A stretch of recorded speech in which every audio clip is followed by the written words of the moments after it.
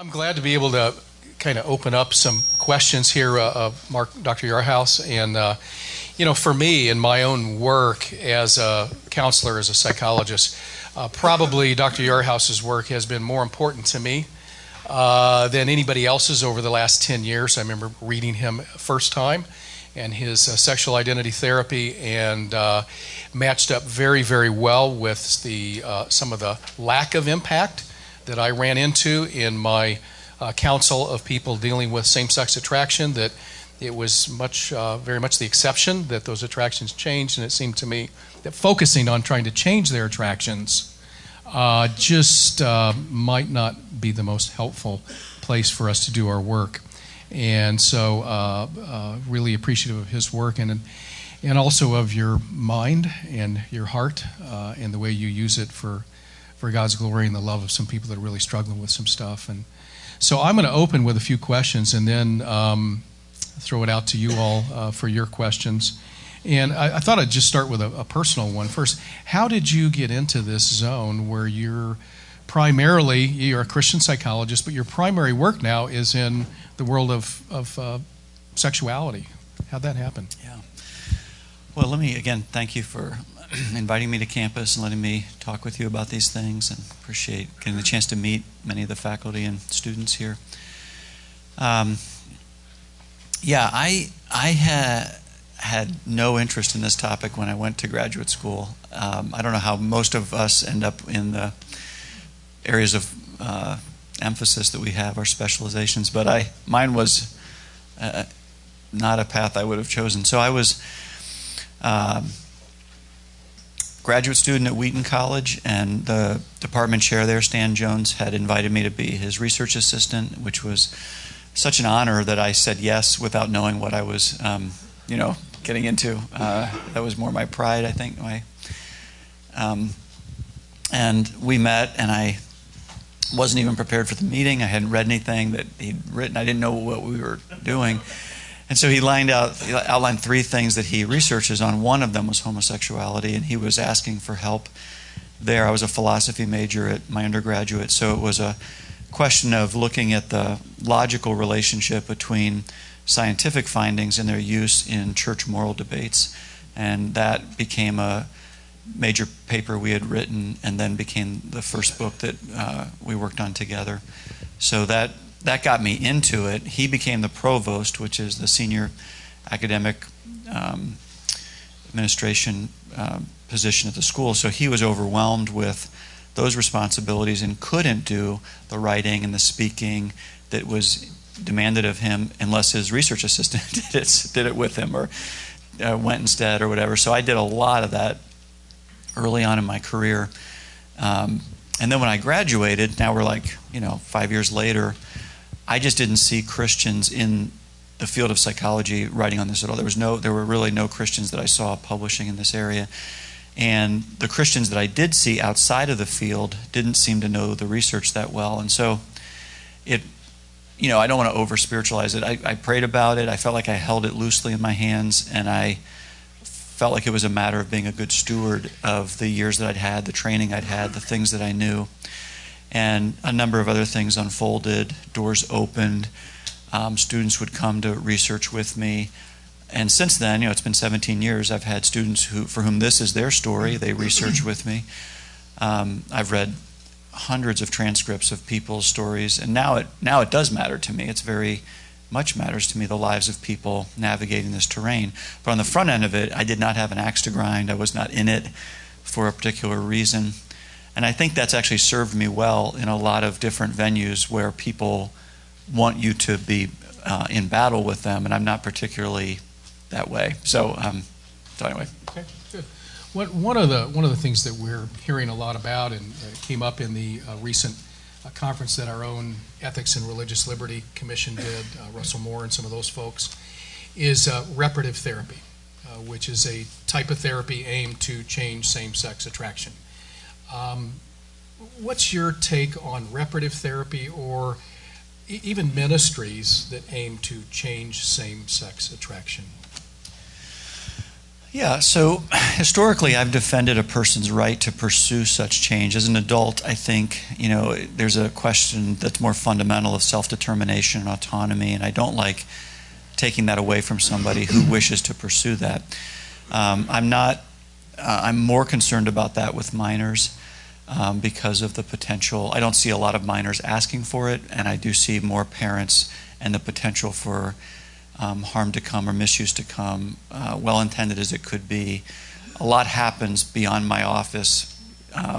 If I give suggestions that could run afoul, and I get concerned about some of that when I work with people. But I've defended people's right as adults to pursue it, and now reparative therapy is a subtype of conversion therapy, and it's a particular model based on a theory of causation and a theory of change. And I'm leery of any approach. I already shared in chapel that we don't know what causes sexual orientation. So to hold out a theory that says, I do know, and I'm seeing this with the people that I'm working with, I do know what caused your homosexuality, and if we do these things, it will be resolved. I think those are two claims that deserve greater empirical support. Do we know the cause? I would say no. So I'm hesitant to start with a theory that says we do. And I don't mind, let's say there are difficult parent-child relationships. I would treat that. There is childhood sexual trauma. I would treat that. What I wouldn't suggest is that by resolving your relationship with your parents, you become straight. By resolving the negative emotional sequelae from abuse, you become straight. It's good to treat those things. I would do that, but I don't like theories that say, and here's the outcome you can expect. In fact, I find that people can become hypervigilant about their same-sex sexuality, and that becomes the measuring stick against which they value their self-worth, their relationship with God, their Christ-likeness, and because most people don't experience as much change as they had hoped for, those expectations can be dashed, and that leaves a person in a very difficult place emotionally and in terms of their relationship with God. And then we've had a variety of ministries that aim to change same-sex. Exodus used to be focused upon that once upon a time, and some others, Living Waters focuses on that. What's another mode of change there, the spiritual mode? What's your take after thinking and studying this stuff for a long time? Yeah, now that I feel like so we studied people in ministries like that who were trying to change for 7 years, and people said that they were inherently harmful. We measured harm. On average, we didn't see it to be, the data did not show it to be harmful. If anything, there was a reduction in the number of symptoms, the strength of the symptoms the person presented with. So the idea of being in a prayer group, praying, reading the Word of God, worshiping together, that does not seem to be intrinsically harmful based on the measures we used over many years of participating in that. However, again, does it help people change? I think it helped people change their identity. I think it helped people change their behavior. I think for some people, and that was radical for a lot of people who did experience change. And for some people, there was a report, on average, of meaningful movement along a continuum from same-sex attraction towards opposite-sex attraction. But that significant movement along a continuum is an average. For some people, there was greater movement. For some people, there was no movement. So again, for most people, I think they would have wanted more movement than they experienced. And that brings us back to how do you minister when, for most people, it may be more of an enduring condition or experience. But again, I would, as a psychologist, I'm not particularly critical of something outside of my own field. It's a ministry. I get that. It has its own right to exist and to offer that to people. I don't discourage people from participating in ministries as adults. I just am careful about how it's communicated to the public and how it what is being promised and what your worth is being measured against. Mm-hmm. I know many people whose heterosexuality does not make them more Christ-like. So I don't know that measuring Christ-likeness by heterosexuality is a good idea. And I would focus more on sanctification. Okay, good. Last question. A little bit of a shift. In our world over the last 5 years, pronouns in bathrooms have become problems. And once again, I know this is something you've thought a lot about, and you're a careful thinker. Somebody introduces themselves to me as a he. Do I use that pronoun if they were biologically female? And then the bathroom question comes into it. Should we provide family bathrooms or some type of nondescript bathrooms for people in our churches? Or should we let them use the bathroom that matches up with their psychological choice of gender identity? So just a few thoughts on pronouns and bathrooms. Yeah. We have now shifted gears. So to me, this is a different experience, really remarkably different experience of gender dysphoria, where someone experiences marked distress at the incongruence between their biological sex and their experience of their gender identity. So for the vast majority of people, these things come into alignment. It's not even a question. But for a small percentage of people, there's an incongruence, a lack of alignment, and that is distressing to that person. That distress can ebb and flow in its magnitude, but can be remarkably distressing. So people try to manage that dysphoria through very creative solutions. And long before we had hormonal treatment or surgeries available, people were managing that across other cultures, in our culture. And I think of those as the most invasive or most involved procedures for managing it. Use of hormones, which have partially irreversible consequences. Surgery, there are irreversible consequences, right? So those are the most invasive steps. But think of it still conceptually as I'm trying to manage my dysphoria. So on a continuum, most people don't do those things. Most people do lesser invasive things. Biological male who wears light makeup or grows out his hair longer or cross-dresses intermittently or something like that. Female who keeps her hair short, doesn't wear acutely feminine attire, things like that.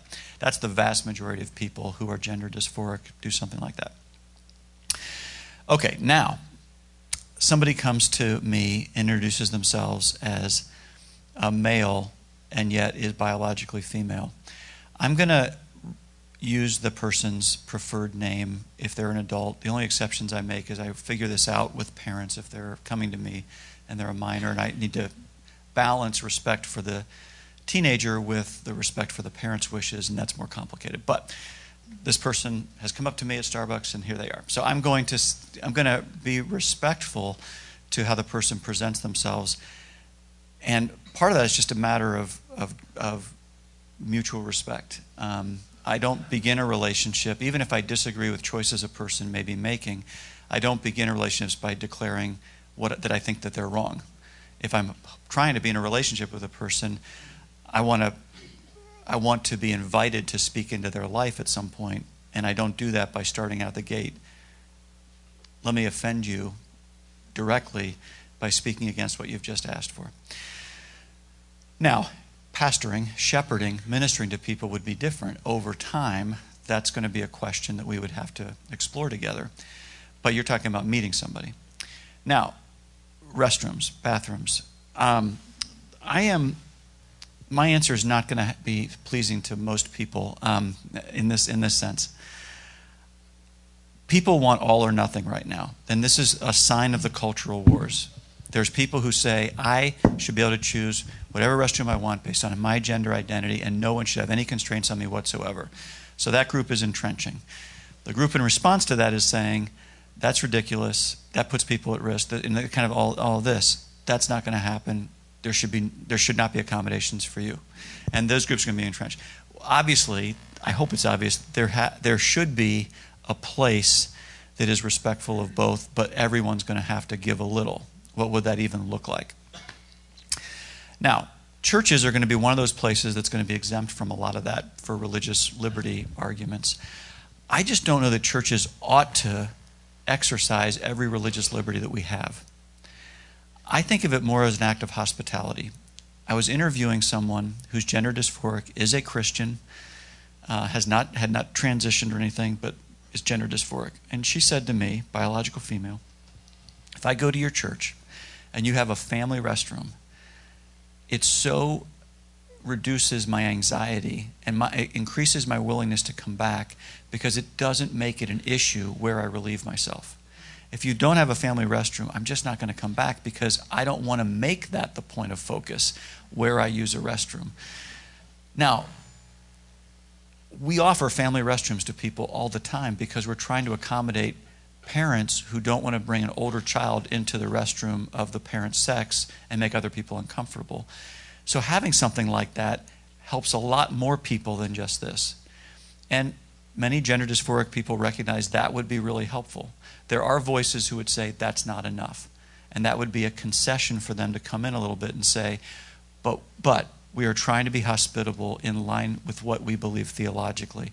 I think many people, surprisingly, you may not agree with me here, would see that as an act of hospitality. Others will not. They'll define hospitality for you and tell you exactly what makes them feel at ease. And it'll go against your own doctrinal positions. And that's where we run into the culture wars again. So when I can, I try to be hospitable to people, to provide for them, because I want to be more missional. But I realize that there are forces in our culture on both sides that don't want to do that. Okay, good. Well, gang, it's your turn. All right. We will take questions now. What questions would we have? Yeah, right over here. And if you'll speak up, we'll probably be fine. Yes. Be sure and say your name, Yeah. and then ask your question. Thank you, Dr. Yarhouse. My name is Greg Lamb. I'm a PhD student here in the Biblical Studies program, New Testament. I just wanted to thank you for your talk. Very enlightening, very interesting. Certainly a highly salient topic, for us today as ministers of the gospel. I have a friend that I've worked with, for several years, who's now moved away to the Boston area. Her name's Leah, and she's been married to her husband Scott for about 20 years. And over the last 2 years, Scott has identified himself as a female and is planning on, going through transgender, this sexual realignment surgery and all this. As a minister of the gospel to her, I've tried to, as much as I can, give her advice, pray for her and Scott both, and to walk alongside them going through these hard situations. What advice would you give me as a minister or anyone else in this room that would maybe have to deal with such a situation? Yeah, thank you for that, Greg. I think these are some of the most painful sessions that I have, is working with couples where the one person is navigating gender dysphoria and then feels like it's not manageable without the most invasive steps. So this cross-gender, full-time cross-gender identification with potential hormonal treatment and now surgery. So I've worked with a few couples navigating through that. If they were in our church, and I was in a role of eldering or shepherding over them, I think I'd have to recognize that person, the sympathetic, compassionate part that comes forward is saying they're trying to manage this dysphoria. When I've met with people, that's exactly what that has been like for them. And I'm trying to help them manage it in a less invasive way that lets them stay in the covenant that they've made together with their partner. And by less invasive, you mean avoid the hormone replacement, avoid the surgeries if at all possible?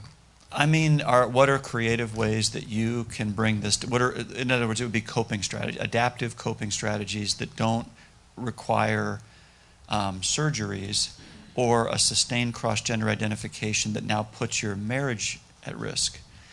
Now, I know people who have transitioned and stayed together because of their theological beliefs, if you can believe it. Like the conservative Christians who did not believe in divorce, but did not know another way to manage the dysphoria than these most invasive steps.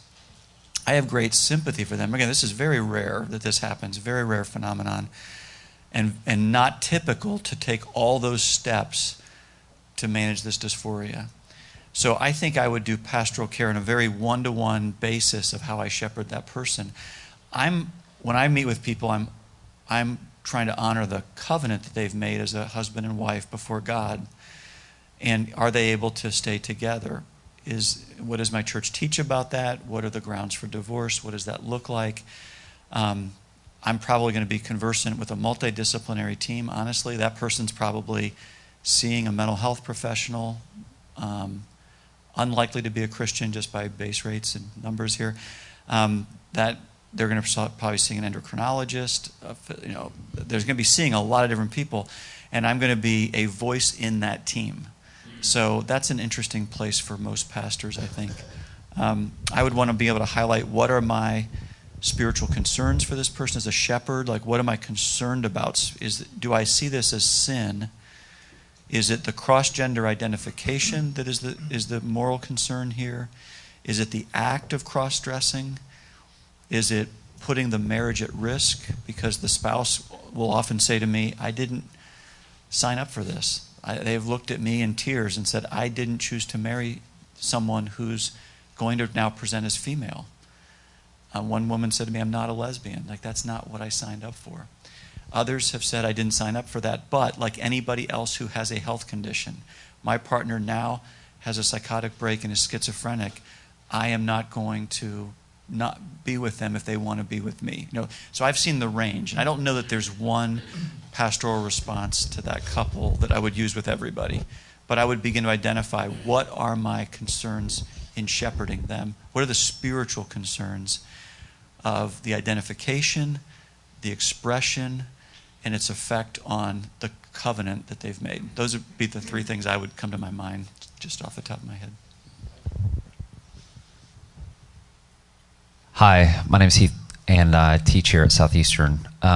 Just a question about juvenile dysphoria. How do we handle, or how should we think about that? How common is juvenile gender dysphoria? And if we have folks come into our churches and you're a children's worker, this is not hypothetical, and you're a children's worker, I mean, how do we address the child? How do we show them love and nurture within the context of a church? How do we relate to the parents if the parents are affirming? If the child presents as a female and yet is dressing as a male and identifying themselves as male, then how do we do that? How do we handle that? Yeah, so the prevalence is hard to get good figures on. If you look at the most conservative estimates today, they're probably based on studies that were done in Europe of people seeking specialty clinics to transition.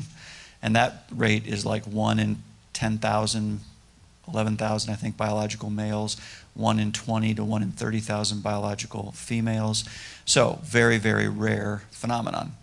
But that's a rare phenomenon seeking specialty clinics in Europe. So that's hard to really say how prevalent that is. And I've only seen 2 studies of national surveys today where they've included transgender as an option. You'll say in your demographic, male, female, and they'll add transgender. And in those 2 studies, the rates was 1 in 215 and 1 in 300. So that's much more common than people seeking specialty clinics in Europe. But transgender is imprecise. Transgender is an umbrella term. For a lot of ways, people experience their gender identity differently than those for whom there's congruence. So there's people over here who would say, I'm genderqueer, I'm gender fluid, I'm gender variant, I'm gender nonconforming. We don't know yet if they have gender dysphoria, which is the thing that drives people towards these adaptations and interventions. So that's the range. That's the most generous percentage, and that's the most conservative percentage. Boy, it took a long time to explain. Okay, so now you're a youth minister. I think it depends a lot on the philosophy of your youth ministry approach and your church's approach. a lot of churches that I consult with want to be missional. They want to reach out to people who are unchurched or dechurched, and they don't want to create any obstacles for a person coming to their church. So when a teenager demonstrates gender atypical behavior, they don't react to that because they want to say to them in no uncertain terms, we want you here. It's in this context, out of these relationships, that you'll learn who Christ is. And we trust that it's in the context of that maturing relationship that Christ-likeness and maturity, spiritual maturity over time, will inform future decision-making. So we don't react to the gender atypicality. We minister to everything. I'll use this image tonight in the talk, but the tip of the iceberg might be gender atypicality, or call me this, or use this pronoun, or things like that. Many times ministers respond to what's above the surface in an iceberg. What's under the surface of the iceberg is much more substantive, and that is a need for intimacy, a need to be loved, a need for identity, compassion, spiritual questions. Does God love me? Does God like me? Do you want me here? So a lot of churches, in my view, are at their best when they minister to what's underneath the surface and not overreact to what's above the waters. Thank you for being here, Dr. Yarhouse. My name is Sam Ferguson. I'm a PhD student here and a minister up in Falls Church, Virginia. My question is related to the relationship between, I guess, biology and sociology in this conversation. So it seems that the dysphoria is happening at the intersection of biological maleness or femaleness and a psychological, social sense of femininity or masculinity. That sense of gender, masculinity or femininity, may be socially constructed, may be entirely irrelevant. So my question is, it's almost like we're trying to position people in that space where their biology lines up with a social understanding of who they ought to be or how they ought to act. And so I feel like this conversation requires a robust understanding of masculinity and femininity in a way that can actually bear weight. So it's not just a caricature, which is typically, I think, how culture operates. In your work, have you butted up against that question, one? And two, do you know anybody doing really good work on masculinity and femininity? Not so much in roles in the church, but I mean a real robust understanding of what does it actually mean. Yeah, I do think, I like the image of a kind of substantive research and scholarship on gender that would bear the weight of the discussion that's happening right now, that would serve ministry purposes, would be terrific. I don't know somebody who's doing that work. I could not point you to somebody. It doesn't mean it's not going on, but I don't know of anybody really doing that work the way you described it. I like the idea, though. I think that would be a gift to the church today. The way that I talk about in my book, I talk about three lenses through which we see these topics. So one is integrity, one is disability, and one is diversity. So without going into all that, I'll talk about that more tonight. The diversity lens is the lens where the broader culture is today, saying your gender incongruence tells you who you are as an identity and as a community to celebrate you as a transgender person, to celebrate your gender nonconformity. And I'm leery of that, right? I think as an evangelical we would be leery of that. But I think there's actually two forms of it. One is what I call a strong form, which is a little bit more of an academic discussion. This is coming out of Foucault. This is coming out of Judith Butler. This is the deconstruction of gender roles and even biological sex as sources of authority that are oppressive to people who are on the margins. And I think that deserves a very strong critique from evangelicals who disagree on worldview grounds and a lot of other grounds around that. But the weak form of it, of the diversity framework, is an emphasis on identity and community. And insofar as the body of Christ does not address fundamental questions of identity, who am I? fundamental questions of community, of what community am I a part, we will continue to have gender dysphoric and people who experience same-sex sexuality leaving the body of Christ to find those normal needs, a need for identity, a need for community. They will find that in the broader LGBT community because they don't find it in their local body of Christ. So my ministry emphasis would be on that. The academic emphasis would be on the other. Let me throw something in here, kind of jumping off of Sam's question. What I hear you saying is that with respect to any really good research from psychologists or sociologists on gender, masculinity, femininity, that's really not out there. You don't have anybody to recommend. About 20 years ago, there was a book edited by Piper and Grudem called Recovering Biblical Manhood and Womanhood. And they made some attempts in that book to theologically define masculinity, femininity, manhood, and womanhood. How do you think those pastors and theologians that have tried to work with Scripture, surely Scripture doesn't give us a definition, it just doesn't function that way, but people have tried to work with what the Bible does have to say by precept, by principle, by stories about masculinity and femininity and what it means to be a man, what it means. And so we do have some writing there. How does that enter into the fray? I probably have to revisit those resources to see how those enter into the fray. I think my recollection was they weren't directed towards the current, like where we are in the 21st century discussing the deconstruction of gender identity and biological sex in the transgender discussion. So they were much more, if I recall, about the complementarian egalitarian debate. So there's elements that might be exported from that into this discussion, but I think there would be a lot of work that would have to be done from what was an attempt to to grapple with Scripture, but to so I think we'd have to do a lot more work to bring what might have been a contribution then into kind of the nature of the debate here, because it's a more, they would overlap in some ways, but it's a more fundamental debate about sex and gender that's being deconstructed than what I think of as a narrower debate. So anyway, my impression. Okay. Gene? My name is Gene Burris, and my question has to do with happiness and flourishing. A significant argument in our culture for why same-sex sexuality should be accepted is because it helps you flourish, it helps you find happiness, love. So as the church community, having the traditional sexual ethic as a constraint, how can we help sexual minorities flourish, find happiness, live with joy, and offer a counter argument?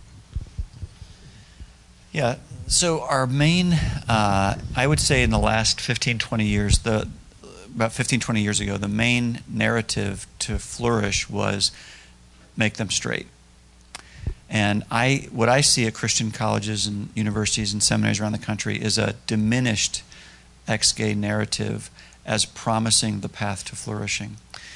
Now, if you know someone for whom this is their testimony, I'm not detracting from that. I know people for whom that is their testimony, but for every one of them, I know many, many more people whose testimony is God's enduring presence in their life while they still experience same-sex attraction. So that's the challenge here pastorally. How do you help the majority of people flourish if the only models we put up at the pulpit are the examples that are pretty rare? And I think that's been a mistake. I'd like to see a correction where we would have more testimonies of God meeting people where they are and helping them flourish with a more enduring condition. And I think we do that with other things better than we do that here. I don't think many young people, 15, 16, know of people at 25 or 26 who have been navigating this path. We don't hold them up as models in our churches of God's presence in their lives and God helping them flourish. So our young people don't have anyone to look to. Now, I think there are those voices. I know several personally, but they don't have the kind of platforms where a young person would look to. So where does a young person go? A friend of mine was just telling me what she thinks about where young people go. They go to YouTube. They go watch young people talk about their gay relationship and talk about their gay life and how they flourish. Well, most of those YouTubers are not Christians. But a young Christian navigating these very questions will at least go to them because they have same-sex attractions like they have same-sex attractions. And there's not many Christian YouTubers modeling what that looks like in their life, right? So that's a real challenge for them. I think the voices like Wesley Hill, Christopher Yuan, Ron Belgau are examples of people who can flourish down this path. Other people are in mixed orientation marriages. Other people have stories of more healing and change. But again, we've highlighted that those have been highlighted in our story. So these other voices, I think, need to be in play for young people to say, there's a path. God's faithfulness will help me flourish. But do we have the courage to have them up on stage and say, let's talk about God's faithfulness in your life? We have time enough for one more question. Dr. Jones.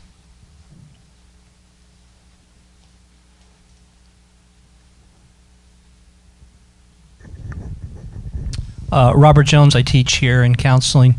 Dr. Yarhouse, the language of, the use of language of sin for a unwanted desire, in what setting, maybe in what sense, with what audience would we use that term to describe a disordered affection? And maybe a follow-up with that is the use of the terms repenting or mourning or anything like that for that person. Can you speak a little bit to that? So the setting for me would probably be similar to many of you in the church setting. So I'm an elder in my local church, and I elder or shepherd differently than I function as a psychologist when I'm a public psychologist licensed by the state of Virginia. So that would be a setting, I think, where you might have different language and constructs and conversation. I think what we want to be careful about is, what are we repenting of? What exactly is the thing that we are, what is the person morally culpable for? And my experience is, I've met with people, young people, who've met with pastors who've told them that their experience of same-sex attraction is willful disobedience, that just having it was that person's willful disobedience. And I think that has been very damaging to that person. Not suggesting you were, no, but I think it's been very damaging. I think that people find themselves with same-sex attractions around puberty, just like heterosexuals find themselves attracted to the opposite sex. So you don't choose to have your attractions, you find yourself with them. Now you have choices to make. How will you live your life in light of the attractions you have? Now we're talking about things that are volitional, and now I'm more comfortable talking about what there am I to repent of. So if I've engaged myself in a habit of behaviors that characterize me as a person over time, and I, as an elder, am working with that person to cease that pattern of behavior, then we can talk about repenting and turning away from habits and behaviors that characterize them over time, that Christians have historically said are morally impermissible. This is immoral activity. So you repent of that.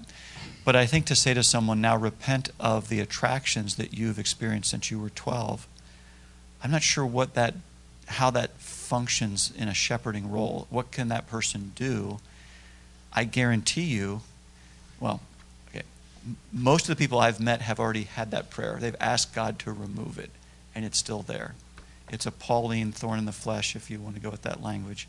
So I don't know that you then repent of that, but you repent of behaviors that are in your hands, willful disobedience, things that I think in that way are measurable. That's where I'm more comfortable with that language and would use it as an elder.